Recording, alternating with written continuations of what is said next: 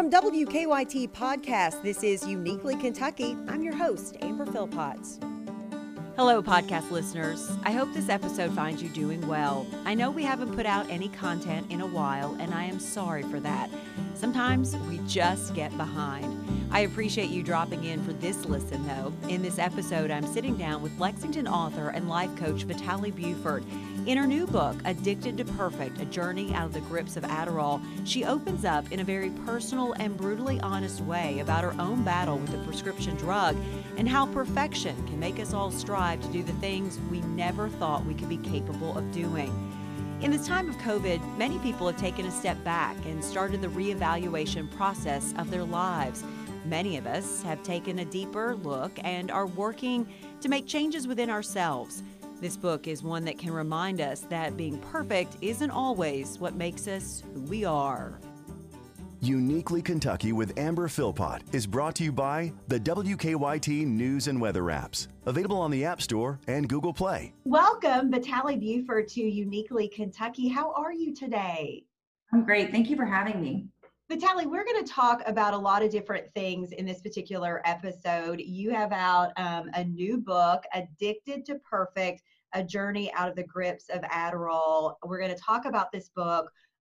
Also, you're a life coach as well, so I'm going to pick your brain about how to get through this pandemic that we're in the middle of for our mental health. But first of all, this book, if people have not heard of Adderall addiction, Vitalie, I'm going to start off with that because there are so many, particularly college kids, that get addicted to Adderall. I want to know from you, how in the world did that become a part of your world?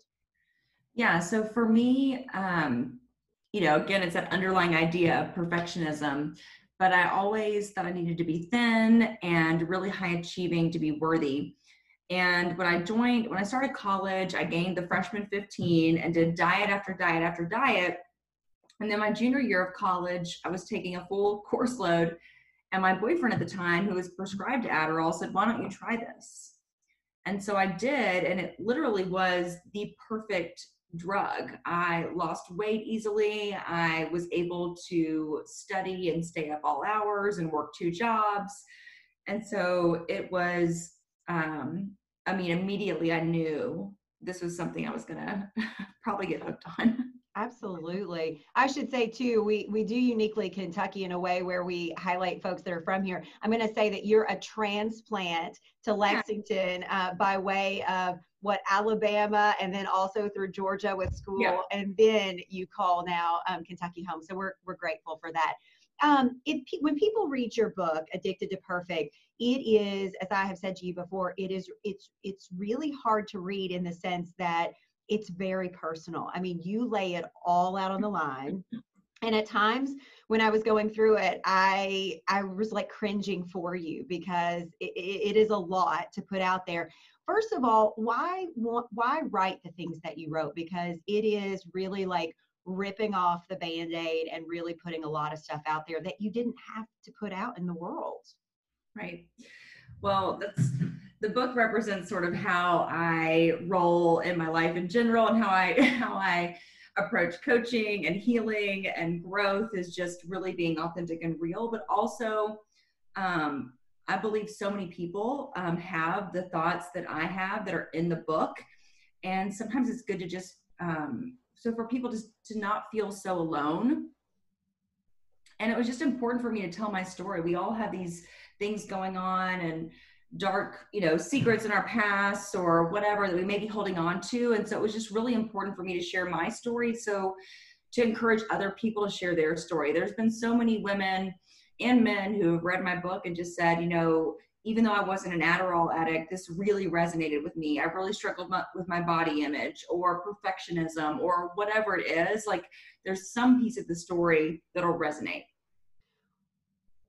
In talking about Adderall, that is something right now that I worry that a lot of parents who send particularly college kids off to college, they don't realize. And in reading your book, and I know that this was several years ago, but I saw how you went about getting Adderall, and it didn't seem very hard to get that prescription. So first of all, what do you want parents to know about this kind of drug?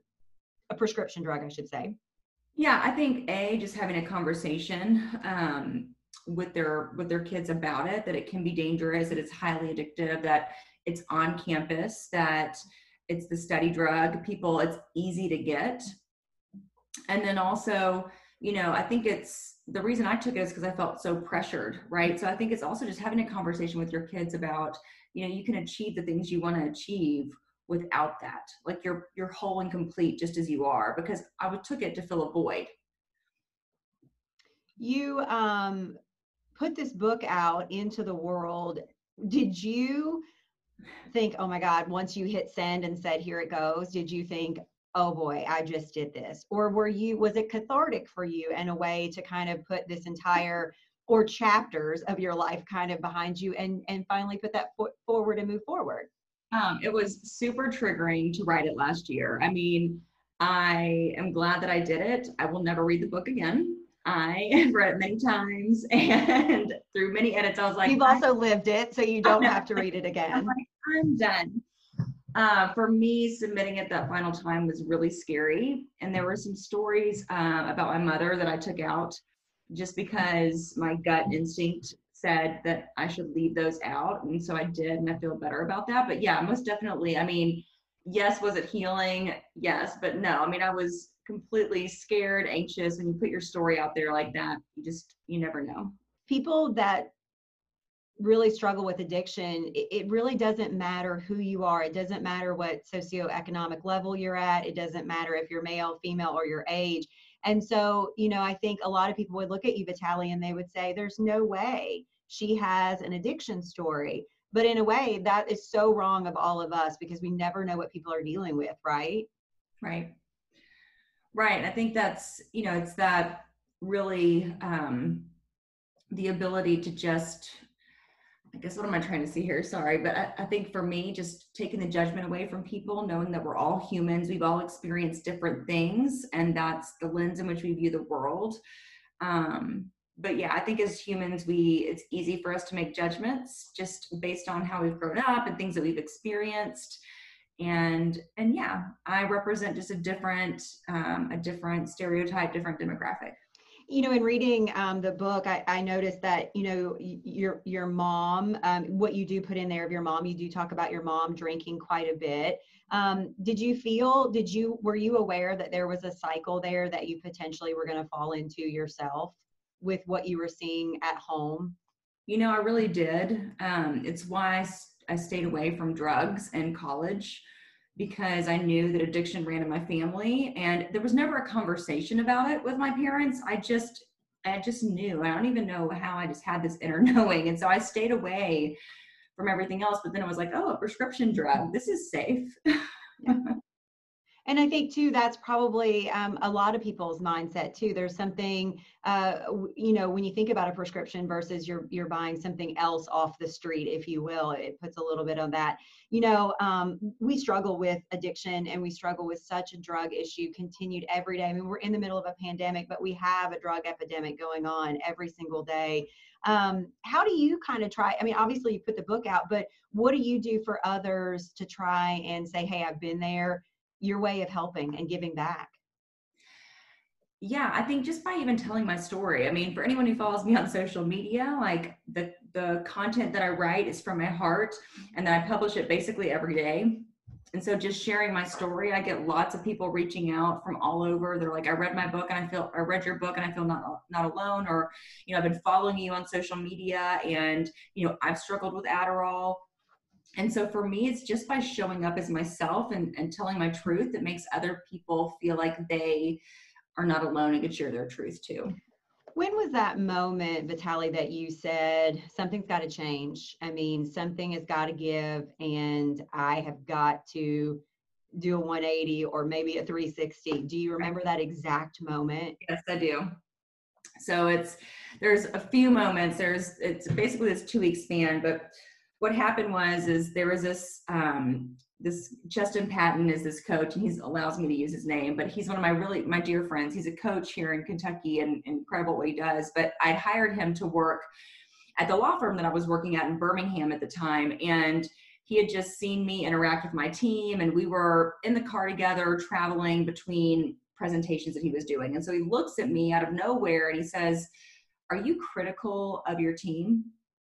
And as someone who was not okay with personal criticism or feedback and had not asked for it or said, okay, I was really taken aback. And he said, no. He could tell by my response. He said, no, I think you're critical of your team because you're critical of yourself. And then the phrase that changed my life, it was this moment. He looks at me and he said, "I see in you what I refuse to see in me." And so I really had no idea what that meant. I was like, that's deep. I'm just going to think on that. And still I'm in the midst of my Adderall addiction. And I've been doctor shopping. Like my tolerance was, the amount I was taking every day, I don't know anyone else that's taken that much. Honestly, I've never met anyone or heard of anyone. But, I'd been running out of Adderall. It was getting harder to get it. Doctors were finding out about each other, that I was seeing both of them. So they declined, being able to help me, and wrote formal letters. I still have those letters. And so then my mom came to visit me, and she was in my house. And when I got home from work, she had been drinking. And it was this moment where I was like, why can't she just get sober? This is so frustrating. I've been dealing with this my entire life. And then Justin's phrase came into my mind where it was like, "I see in you what I refuse to see in me." And I was just like this light bulb moment where I'm like, I've been pointing the finger at my mom to get sober, but I have been completely unwilling to get sober. And truly, like a few weeks later, I prayed to God. I was like, for the first time, I prayed, but I never prayed to help with Adderall. My prayers with Adderall were more like, "Can you fill this one prescription, please?" Sure. And so I prayed, and then 2 weeks later drove myself to rehab. Wow. And when was that? That was so my sobriety date's June 7th, 2014. And so it was that week. Wow. Vitaly, do you do anything that you celebrate that specific day every year that you remind yourself, or, I do. I think for me though, I'm just like, the bigger freedom that I feel is not just from Adderall, but really the reason I was an Adderall addict is because I was addicted to perfection. Mm-hmm. And so for me, the bigger celebration, I don't have a date to mark my perfection sobriety. and I wouldn't say that I'm sober from perfection by any means, but that's really meant the most to me. That's really what was holding me back. Adderall was just a symptom. Perfection is one of those words, because I struggle with perfection. Lord knows I am in a business where you're expected to be perfect. You're expected to look a certain way. So I really struggle with that. But I'm also, I'm a weird people pleaser. Like, I want to make sure that I do a good job for every single person, but then I also sometimes don't care, right? Like, I know that everyone's opinion is their opinion. So I really struggle with that. And I would think that it doesn't matter if you're in television, like I'm in. I think there are a lot of people that are really struggle with their own version of perfectionism. Am I right about that? Yes, I would say so. Perfectionism is externally motivated. And what I mean by externally motivated is, like you say, with people pleasing, right? I need to please that person for me to feel worthy or happy. I need to have that job, that salary, that relationship. Things need to work out this specific way for me to be happy. Whereas excellence is internally motivated. So perfection is fear-based and externally motivated. And the way that I frame it, everyone to some degree, I believe, struggles with some form. May not be some strict perfectionist, but to some degree, it's probably holding them back. So the book ends, I'm not giving anything away because I think you're very open about this, but what I love about this book is that there's not really, like, I was getting to the end and I was like, okay, there's just going to be this big profound moment. And I don't mean that as a criticism. Yeah. It is what it is. But I think, like, the best thing of the book is that you became a mom, right, in the midst of all of this, in not the traditional way that you would become a mom. You stepped in when your sister had a child, and now you have custody of that young man now, I'm going to say. So really, I was like, what am I looking for at the end of this book? That is one of the greatest things, that in all of this, you really did give yourself up and you gave yourself to somebody else that I'm sure you were not ever expecting to do.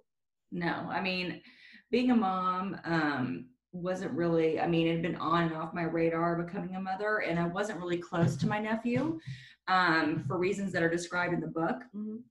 And for me, it was just like this God moment where I was like, you know what, maybe I could step in and be his mother. And it was scary for me to even say that, because I was like, who am I to say I could do that? And how can I be a mother? And what, I'm only 2 years sober. So can I even do this? And then I said it out loud, and my aunt and my grandmother were like, we've been waiting for you to say that for like 2 years.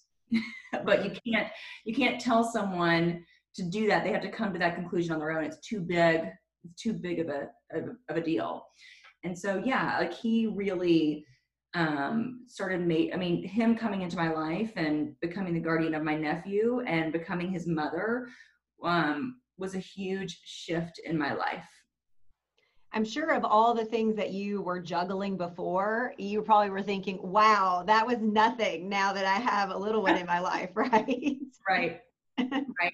But I'm also someone who doesn't believe you have to do it all on your own. And so for me, like also as a life coach, like I know I need me time. So babysitters and having a community and really like asking for help has been huge. Isn't that something we should all finally figure out? We shouldn't be expected, and we don't have to do everything ourselves. Let's switch gears. You put a book out in the middle of a pandemic as well.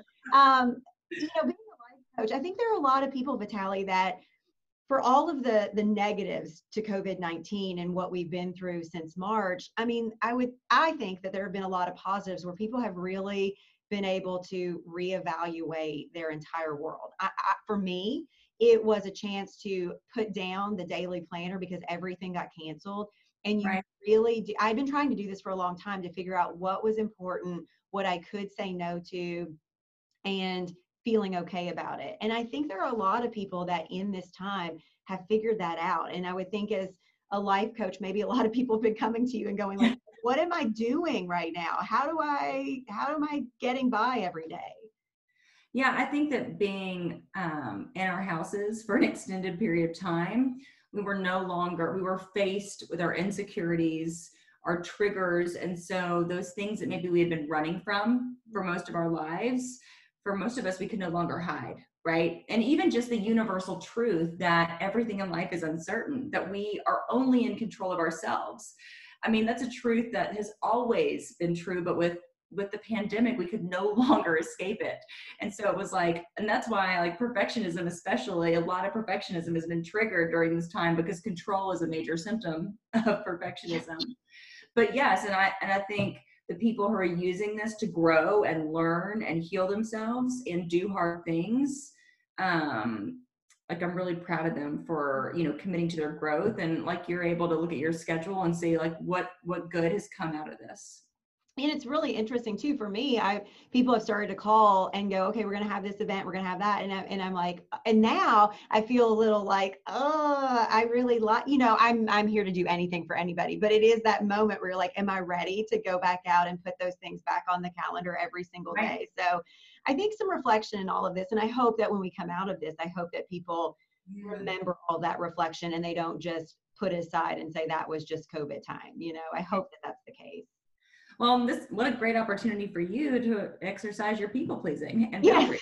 I think I've done that. I usually get really worked up about stories, and sometimes I will sit and it's probably a bit of OCD as well. And I will look at things over and over. And I finally said, you know what, Amber, your first instinct is what you put down, go with it. Don't sit in here for 3 hours. So I'm hoping that something COVID is teaching me. I don't know. How do you go about why did you leave corporate America and want to become a life coach? Because it would have been very easy. Was that part of kind of shedding that need to, be perfect and have the salary and have the perfect job?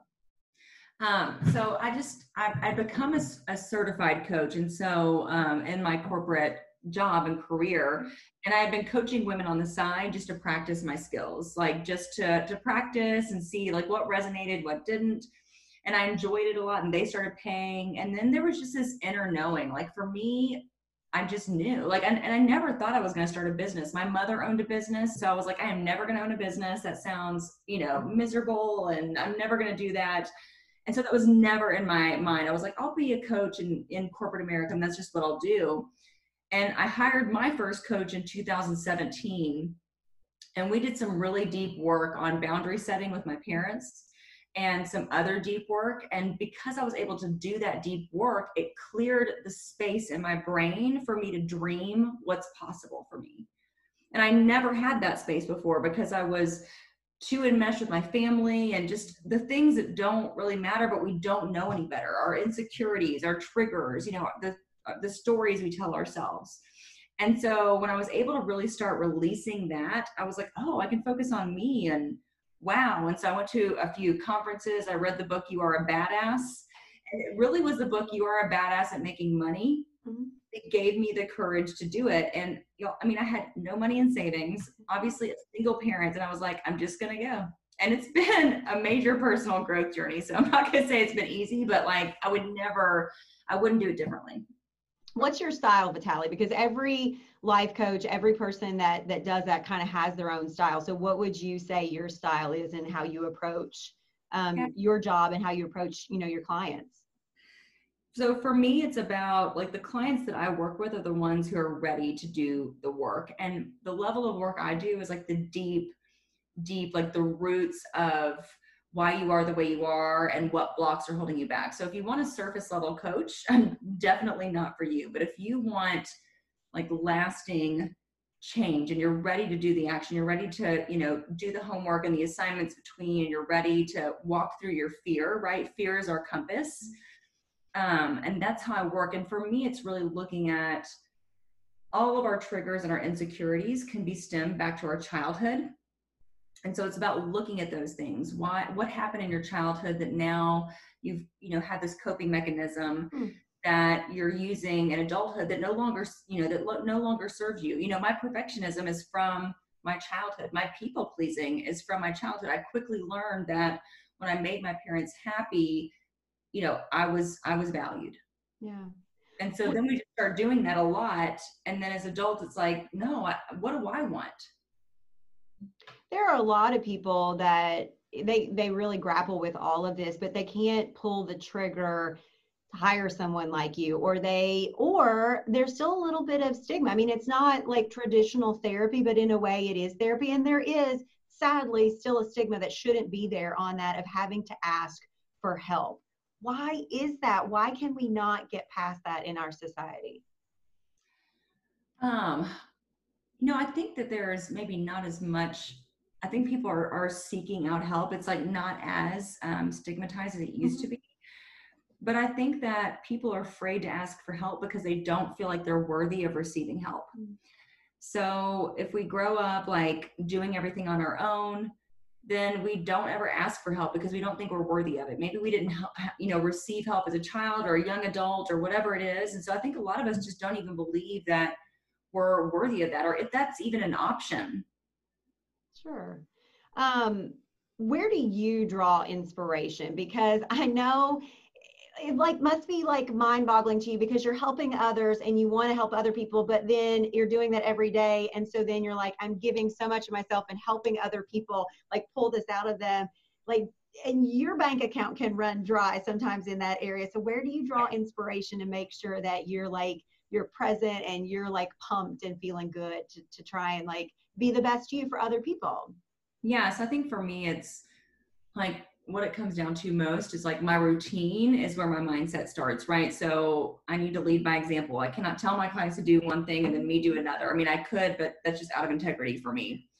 And so I draw inspiration because I'm constantly doing the work. I have a therapist and I have a coach, and I'm constantly growing. It's my number one value. And so I'm always going to uncover the things and why I am the way I am. And, oh, that's interesting. I didn't know I was still dealing with that. And that's come back up for me again. And so I think for me, by constantly doing the work and seeing new perspectives, like I get to learn other people's coaching, therapy, counseling styles. But then I also I'm constantly learning new things about myself and I'm doing the work.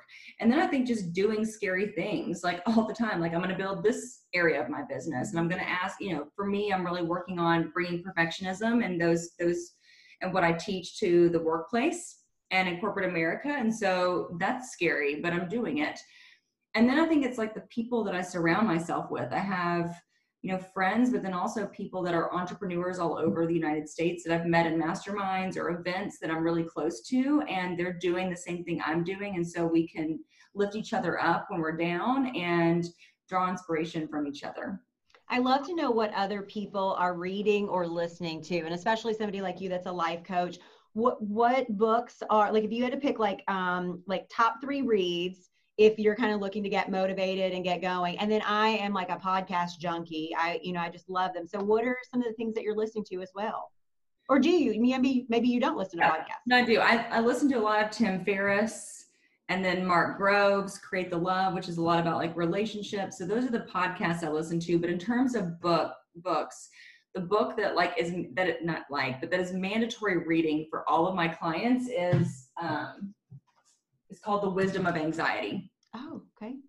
And it is, I would say, in my top 3 books ever. It is, everyone struggles to some degree with anxiety, and it is the most incredible book. So The Wisdom of Anxiety is really good. You Are a Badass at Making Money is really good, because we all have different money stories, and we make our relationship with money can be very emotional or triggering, and we can have our identity tied up in that. And so it really helps you break it down and where your money stories came from in your childhood. And so that really, I think, empowers you and can give you some freedom to make better financial decisions for yourself and also take some risk.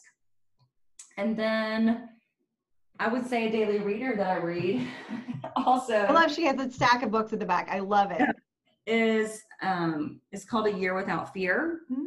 And it's a daily like meditation book. And so every day is a passage, and I read it, and it can give me inspiration and just guide my thinking. Vitaly, from the outside again, I've known you a couple of years. We have mutual friends, and I'm thankful for that, because I would have never known you had it not been for that mutual friend. But, from the outside, we can all look like, Instagram can look like everything is great. Social media, are there days that you still go, it is one foot in front of the other. And I hope that you want other people to relate to that, right? Because it is literally like, I am just barely getting it together today. Oh my goodness, all the time. I don't have it together. But I do hard things, and I face my fears. But yeah, entrepreneurship is almost like pushing a 200-pound boulder up a hill. Early entrepreneurship is. Mm-hmm. And so, yeah, there are days where I'm like, why, like, is this going to work? Or, I really just want to take a nap, or, social media is really frustrating me. Like, why am I even on this platform? There are definitely days where I feel that way. I'm human. But I'm committed to my growth and helping other people grow and reach their fullest potential and their best life. I'm going to go off topic from what we're talking about. Obviously, I entitled this podcast Uniquely Kentucky, yeah. And you detail in the book sort of how you roundabout made it here. So I want to know from you, like, because I know Lexington especially has that grasp on people. It captures you and makes you want to stay. I know a lot of people that didn't intend to stay here and they did. So what do you love about the Bluegrass? What kept you here?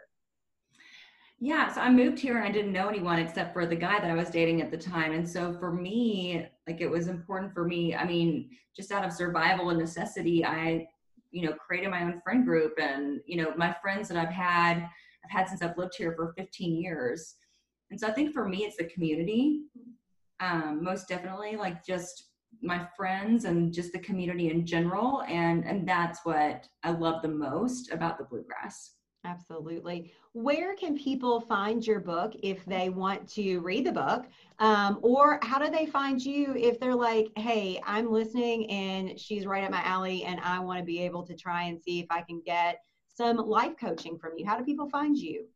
Yeah, so you can find me on Instagram. That's where I'm on Facebook as well, but I'm most active on Instagram. And so that's just Vitaly Buford. It's my first and last name. And then you can buy my book on Amazon, and it's available on Kindle and Audible.